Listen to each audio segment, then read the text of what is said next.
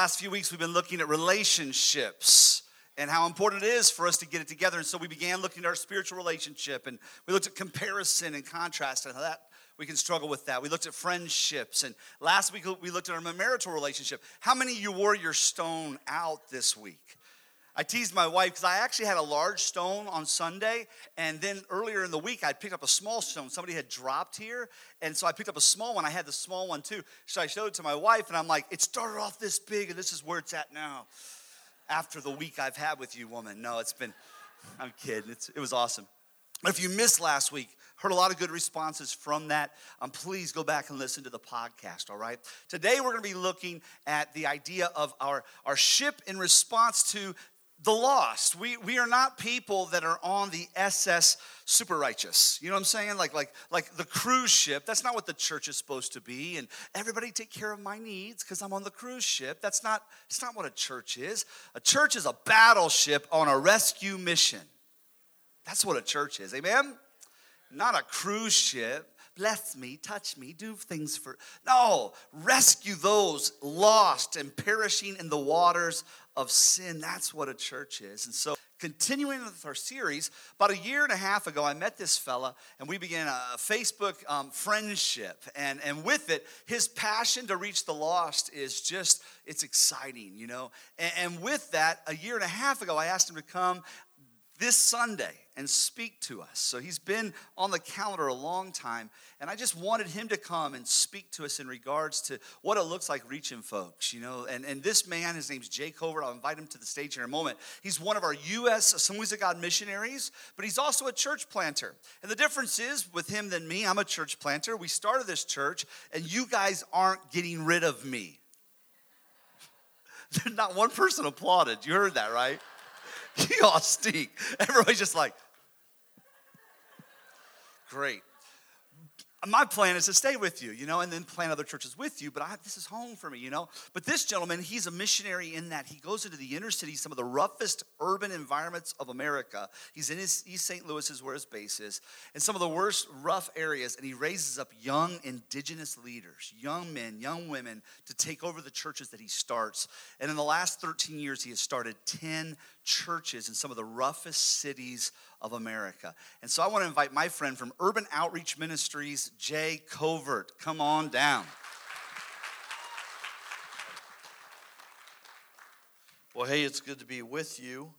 I am from a small farming community in Indiana, so for me to even be doing all this inner city ministry for 17 years now, it's just beyond me.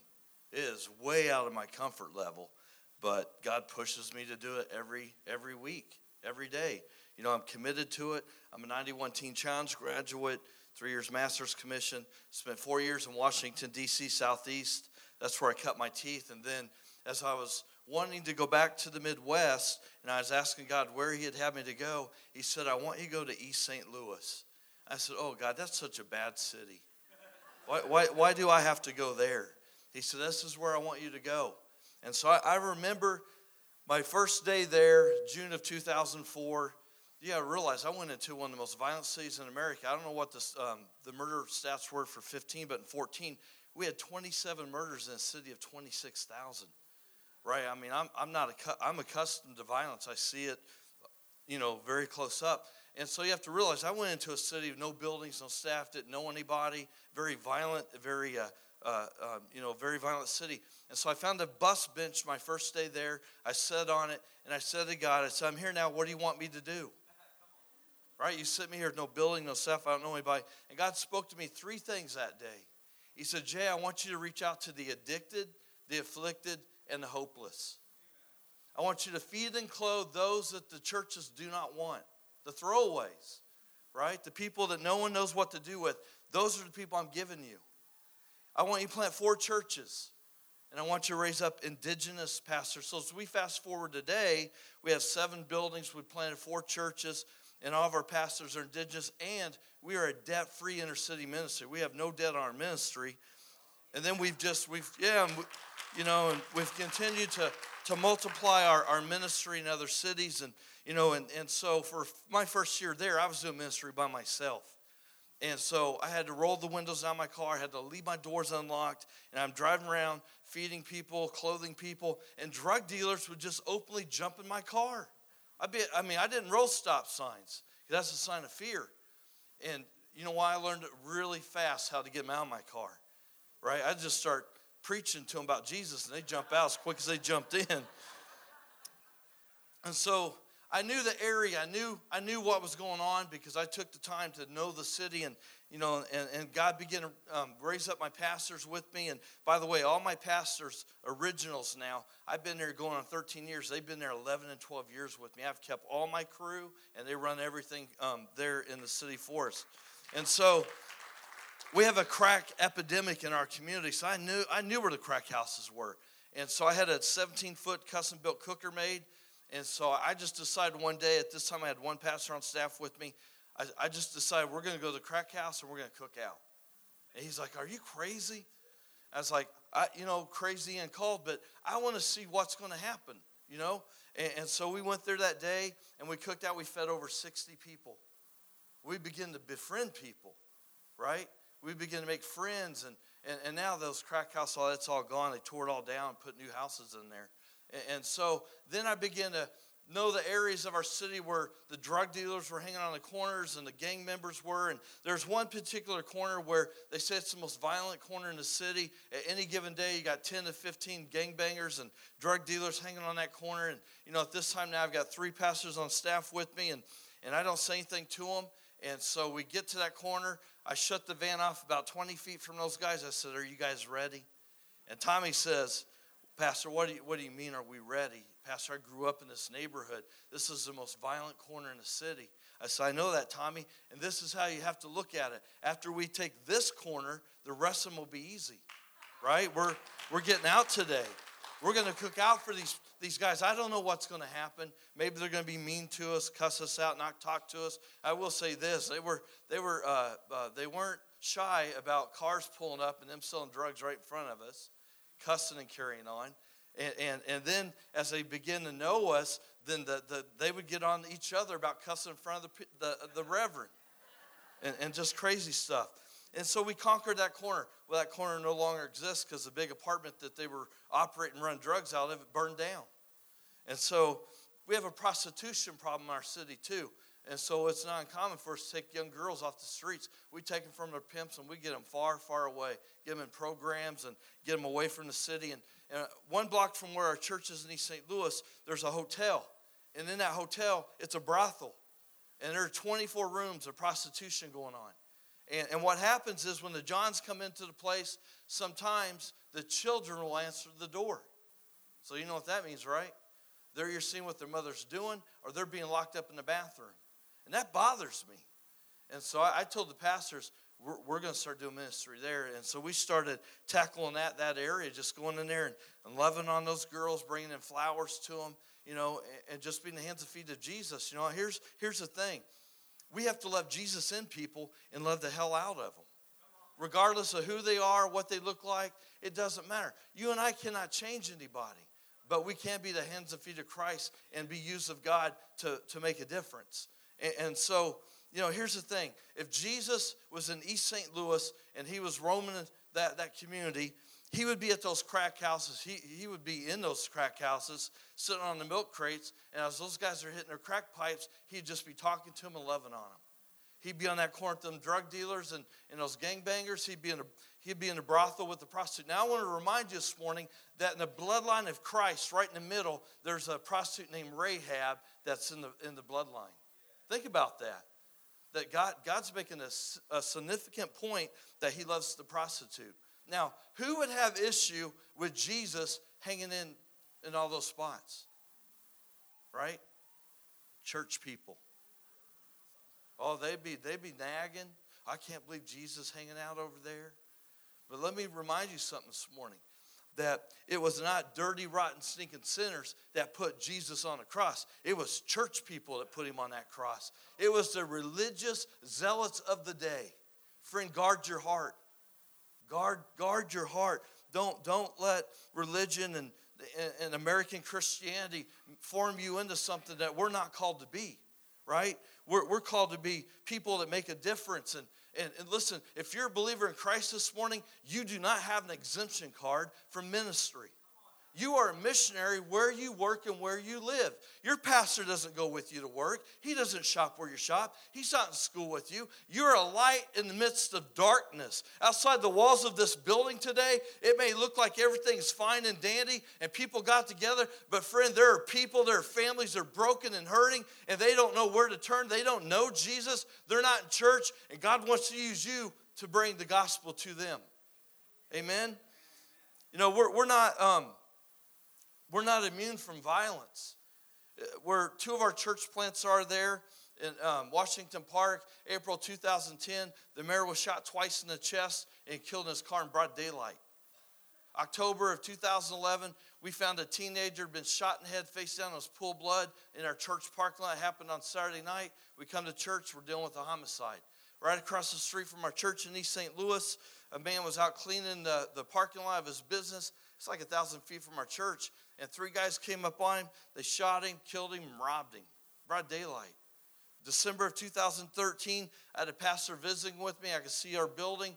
And all of a sudden, we're caught up in the middle of the wrong spot. We're in the middle of gang violence. We're in the middle of a drive-by going on. On my side of the van, 300 feet, 20 gunshots going off. The driver and shooter pull out of the parking lot. 200 feet behind me, they shoot up 2 cars. 6 people got hurt.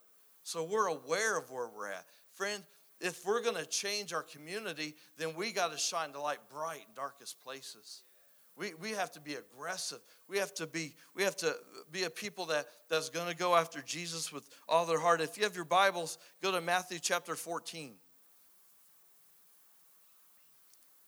Matthew 14:22. We're just going to buzz through this really fast because I have 3 more stories I want to tell you. Immediately, Jesus made the disciples get into the boat and go on ahead of him to the other side.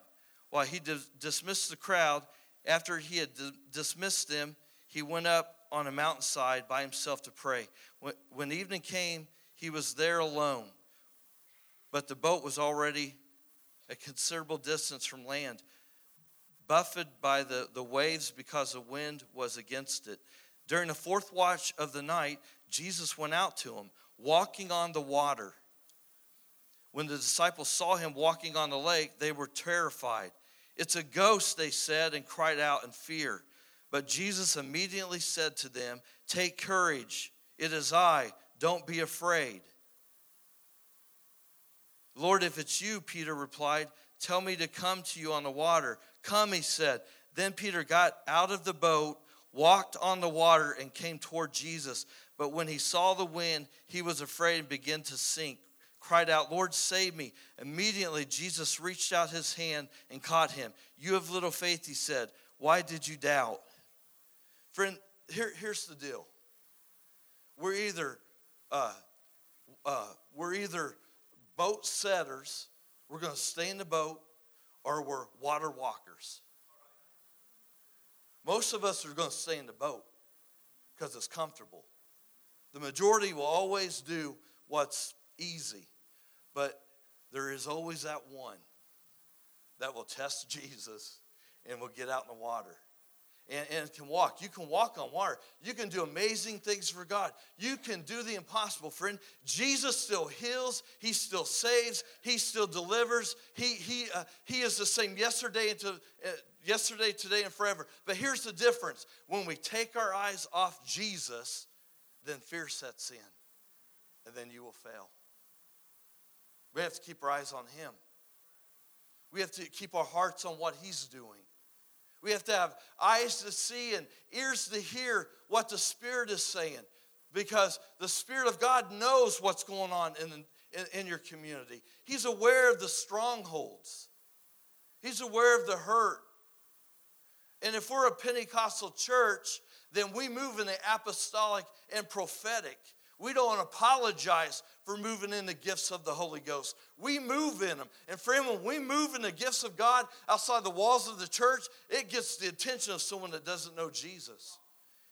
You know how you move in those gifts? Because you spend time with him. When you spend time with him and you know his presence, and you see, we can't have the power of God until we have the presence of God. Because when we have the presence of God, the power is around that. And God shows up and shows out and moves. You know, it was a few years ago. You know, we have a reputation in our city, and they call me the crazy white preacher, because I don't have no fear. God didn't give me a spirit of fear. He gave me a spirit of love and a sound mind. But I will say this, he has given me a spirit of concern. I do get concerned the places he makes me go. Right? It just rocks my boat. We went to South Atlanta metal detecting yesterday, and I mean, that was it's a hood, but it wasn't that bad of a neighborhood. But I avoid big cities. I don't like driving through them. I don't like driving around them. I try to avoid them because every time we drive through them, God tells me to plant our church. And so I just figured if I don't see it, I don't hear it, he ain't going to say nothing. Well, one day I was down at the building, and we keep our stuff locked. I mean, they'll steal anything if it's not nailed down. And someone's out there banging on the door, and I'm trying to figure out who is aggressively banging on that door. They sound like they're going to tear the door down. And so I'm trying to sneak up on the door and peek out the shade without that person seeing me, because if they see me, that means I'm going to have to answer the door. And so I peek out, and he caught me. He said, "I see you in there, Pastor. Open up the door." And I'm like, man, this dude is big. I mean, James Arrington was a big boy. He wore size 52 pants. That's how big he was.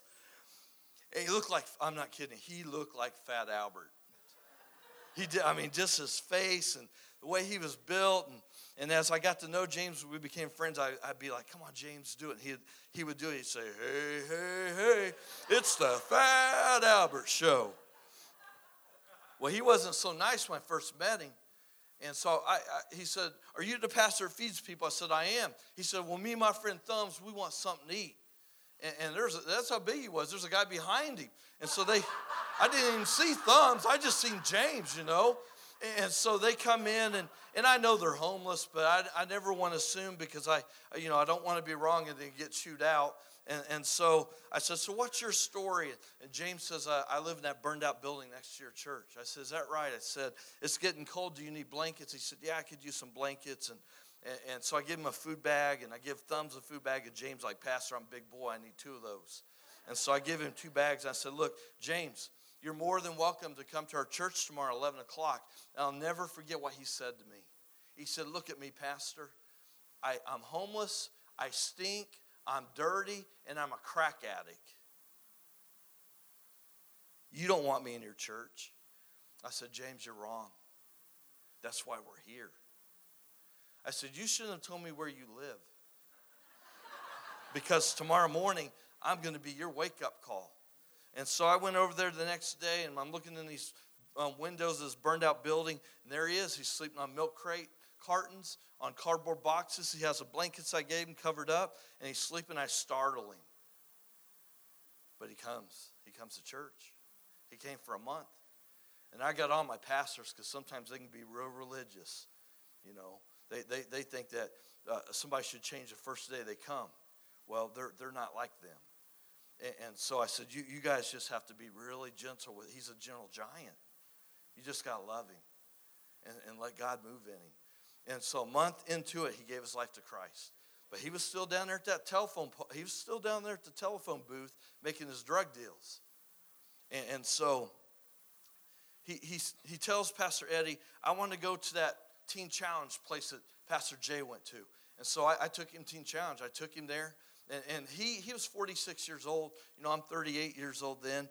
And so he's having second thoughts. It's starting to settle in that God's getting ready to change his life. And he was almost like a little kid, that he was crying in the back seat. And I was like, "What's the matter?" He said, "Pastor, I'm scared." And I said, "James," I said, "I make a commitment to you today that whenever you get your pass, I'll come and get you and bring you down to East St. Louis. And when you graduate, I'll bring up a van full of people, and we'll be there for you. And when you're ready to come home and transition from Teen Challenge, I will be there to pick you up and bring you. And I'll walk through all this with you. And so he's like, okay. And so he goes in the program, and for 2 weeks you can't have phone calls, you can't, write letters or anything. And so his time's up, and he calls me. It's a Sunday night, and he says, Pastor, I have a question for you. I said, what is it? He said, would you adopt me as one of your sons? And so I'm thinking, what's he want to move in with me? What's he talking about? I said, you want to move in with me, James? He said, no. I just want to know that when I come out Teen Challenge, that there'll be a place for me. That's all people want to know. Is when they come here, will you make a place for them? Regardless of who they are, what they're going through. And Ross has told me your church, so I know you guys are going to do it. Sometimes we just have to have a reminder of who we are so that we don't forget, so we don't neglect what God's called us to do. And so, we launched our churches there in East St. Louis, and I thought our fourth church, it's really cool. I'm on the Illinois side of the river. The Mississippi splits East St. Louis and St. Louis, Missouri. And so in Missouri, that's how I say it, and they correct you for it there. And so in St. Louis, there's a population of 60,000 Bosnians. It's the largest Bosnian population outside of Bosnia. 90% are Muslim. They've been there for 10 years, and the Assemblies of God has not reached any of them. And that bothered me.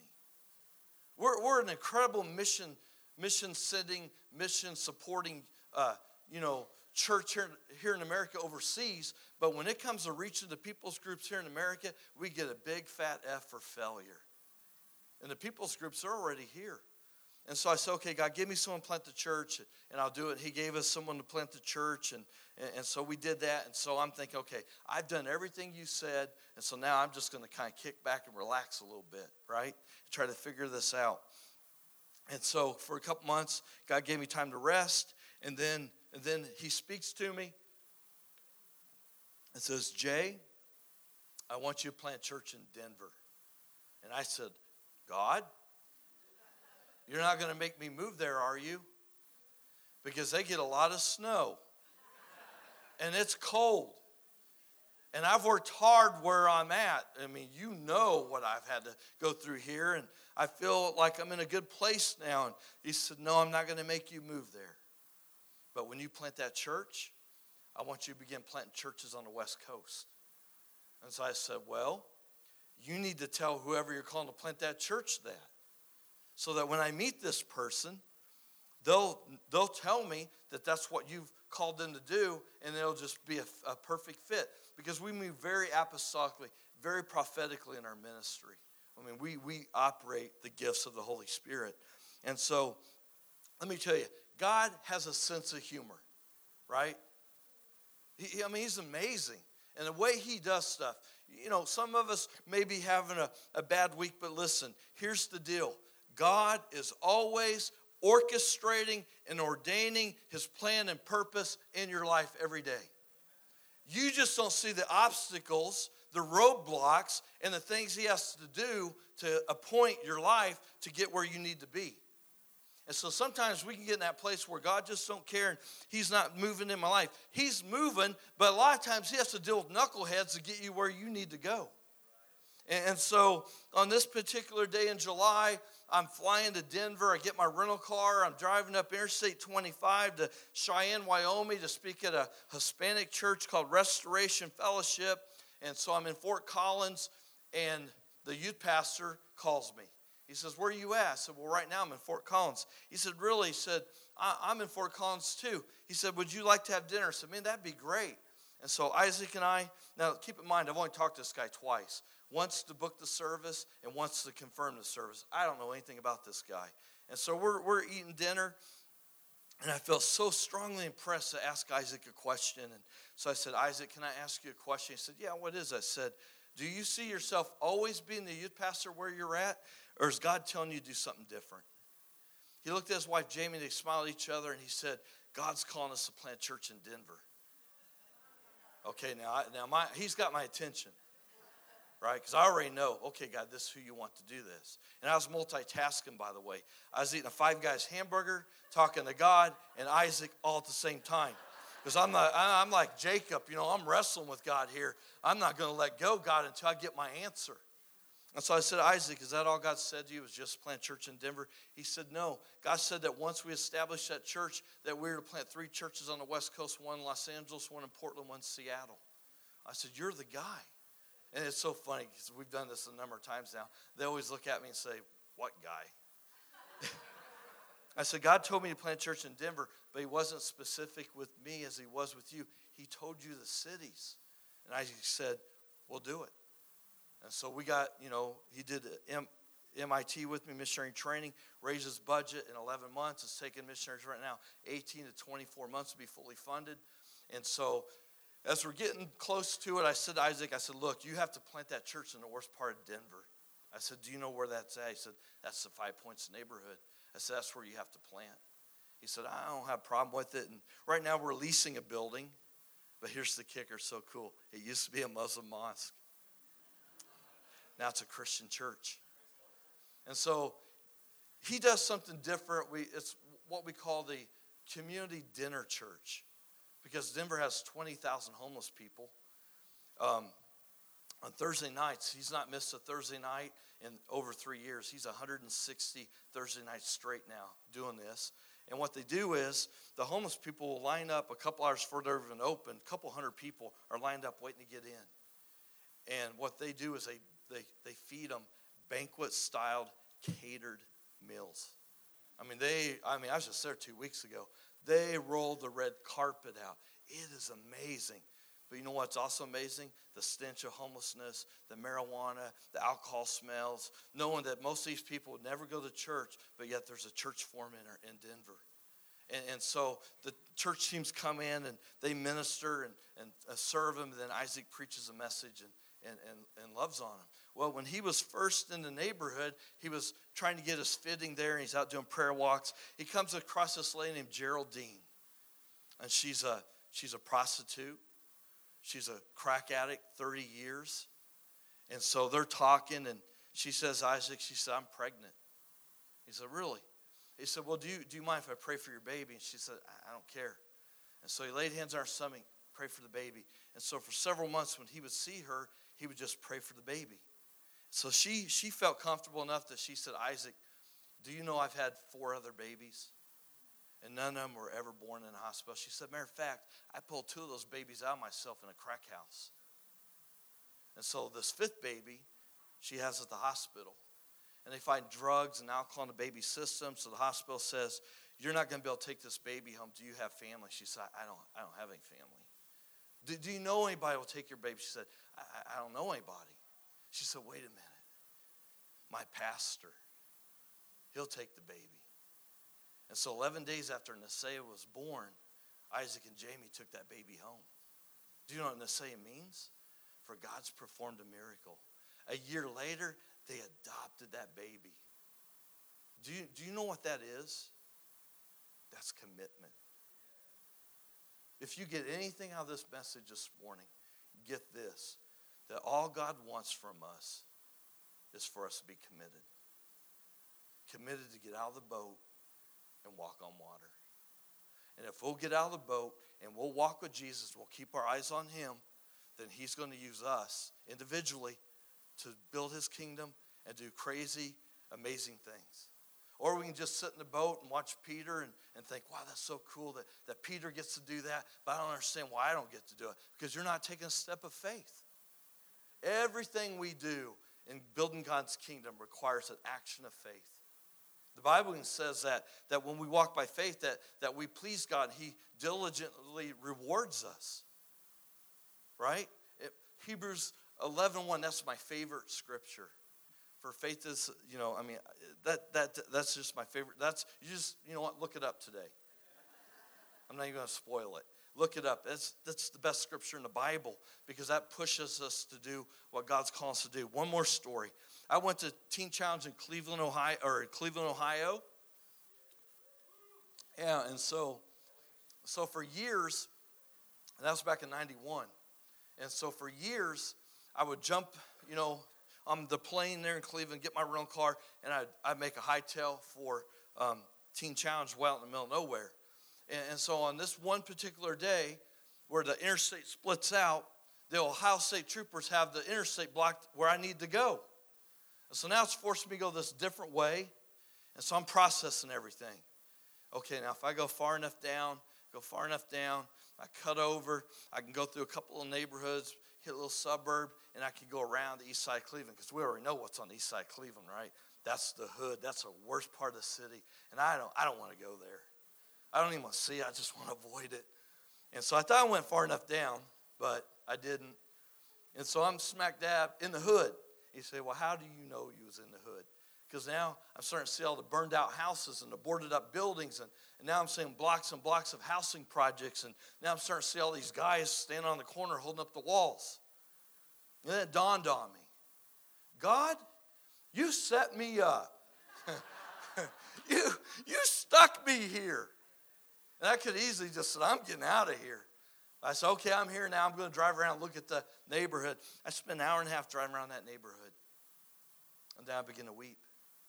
I wore contacts, so I pulled my car over because I couldn't see straight. And I said to God, I said, why am I crying like this? Because I was sobbing. And I heard him say in that still, small voice, because, Jay, this is how I feel every day. I want you to plant a church in this neighborhood. So I said, okay, God, I will, if you give me church planters. And it took him a year and a half to give me planters, and they live in that neighborhood. And I tried to talk them out of it. I said, if you're going to live there, at least get those big ADT signs, put them in your front yard. You know, get a big barking dog. Do what you can to keep your family safe, Bob. You got 5 kids. And so they're there. They're doing ministry, and God's blessing it. And they don't have a building, so they didn't whine about it. They just, okay, we don't have a building, so we'll start a church in our house. So on Thursday nights, they started a church in our house. They had 40 to 60 people showing up.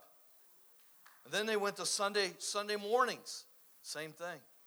And then they seen the need for the children in their neighborhood, and so they said, we need to tutor these children after school, so they set up tutoring, 20, 30 kids in their house every day, Monday through Friday. And then the house next door came open to them. So the bank sold them this 1,600 square foot house for $500. Yeah, I'll tell you what kind of neighborhood you're in. You buy a house for $500. And so they've renovated it. It praises now for $40,000. And then they moved their church from their house into that house. And they're still waiting on God to give them a building, because they're at that place now where they're not going to be able to grow anymore because they've maxed it out. So right now, here's where we're at. We're in Washington, D.C. Southeast. We're in Staten Island and the Jersey Street projects. We're in Cleveland, Ohio. We're in Covington, Kentucky. We're working and merging an independent church in Cincinnati. They're going to give us a building in their congregation. We'll put it in our network. We're in East St. Louis, Washington Park, Illinois. We're in St. Louis, Missouri. We're in Denver, Colorado. We just launched June of last year in the 7th Ward, St. Roch of New Orleans. And our newest work, it goes online here probably about the next 2 months in Phoenix, Arizona. And so here's the thing. None of this is even possible without people like you. I mean, that's how we do it. We do it week in, week out, month after month. Somehow, I mean, it's overwhelming. It just blows me away. But you know what? Week after week, God does it. You know how he does it? Through the generosity in the hearts of his people. That's how he does it. And we make it. You know, and if the Lord tarries and I continue to do this, we're going to launch another 10 to 15 churches in the future. And so I ask 2 things today. Would you commit to pray for me daily, that God will give us planners? And number 2, if and when you're picking up missionaries, would you consider picking us up for support? Amen? God bless you.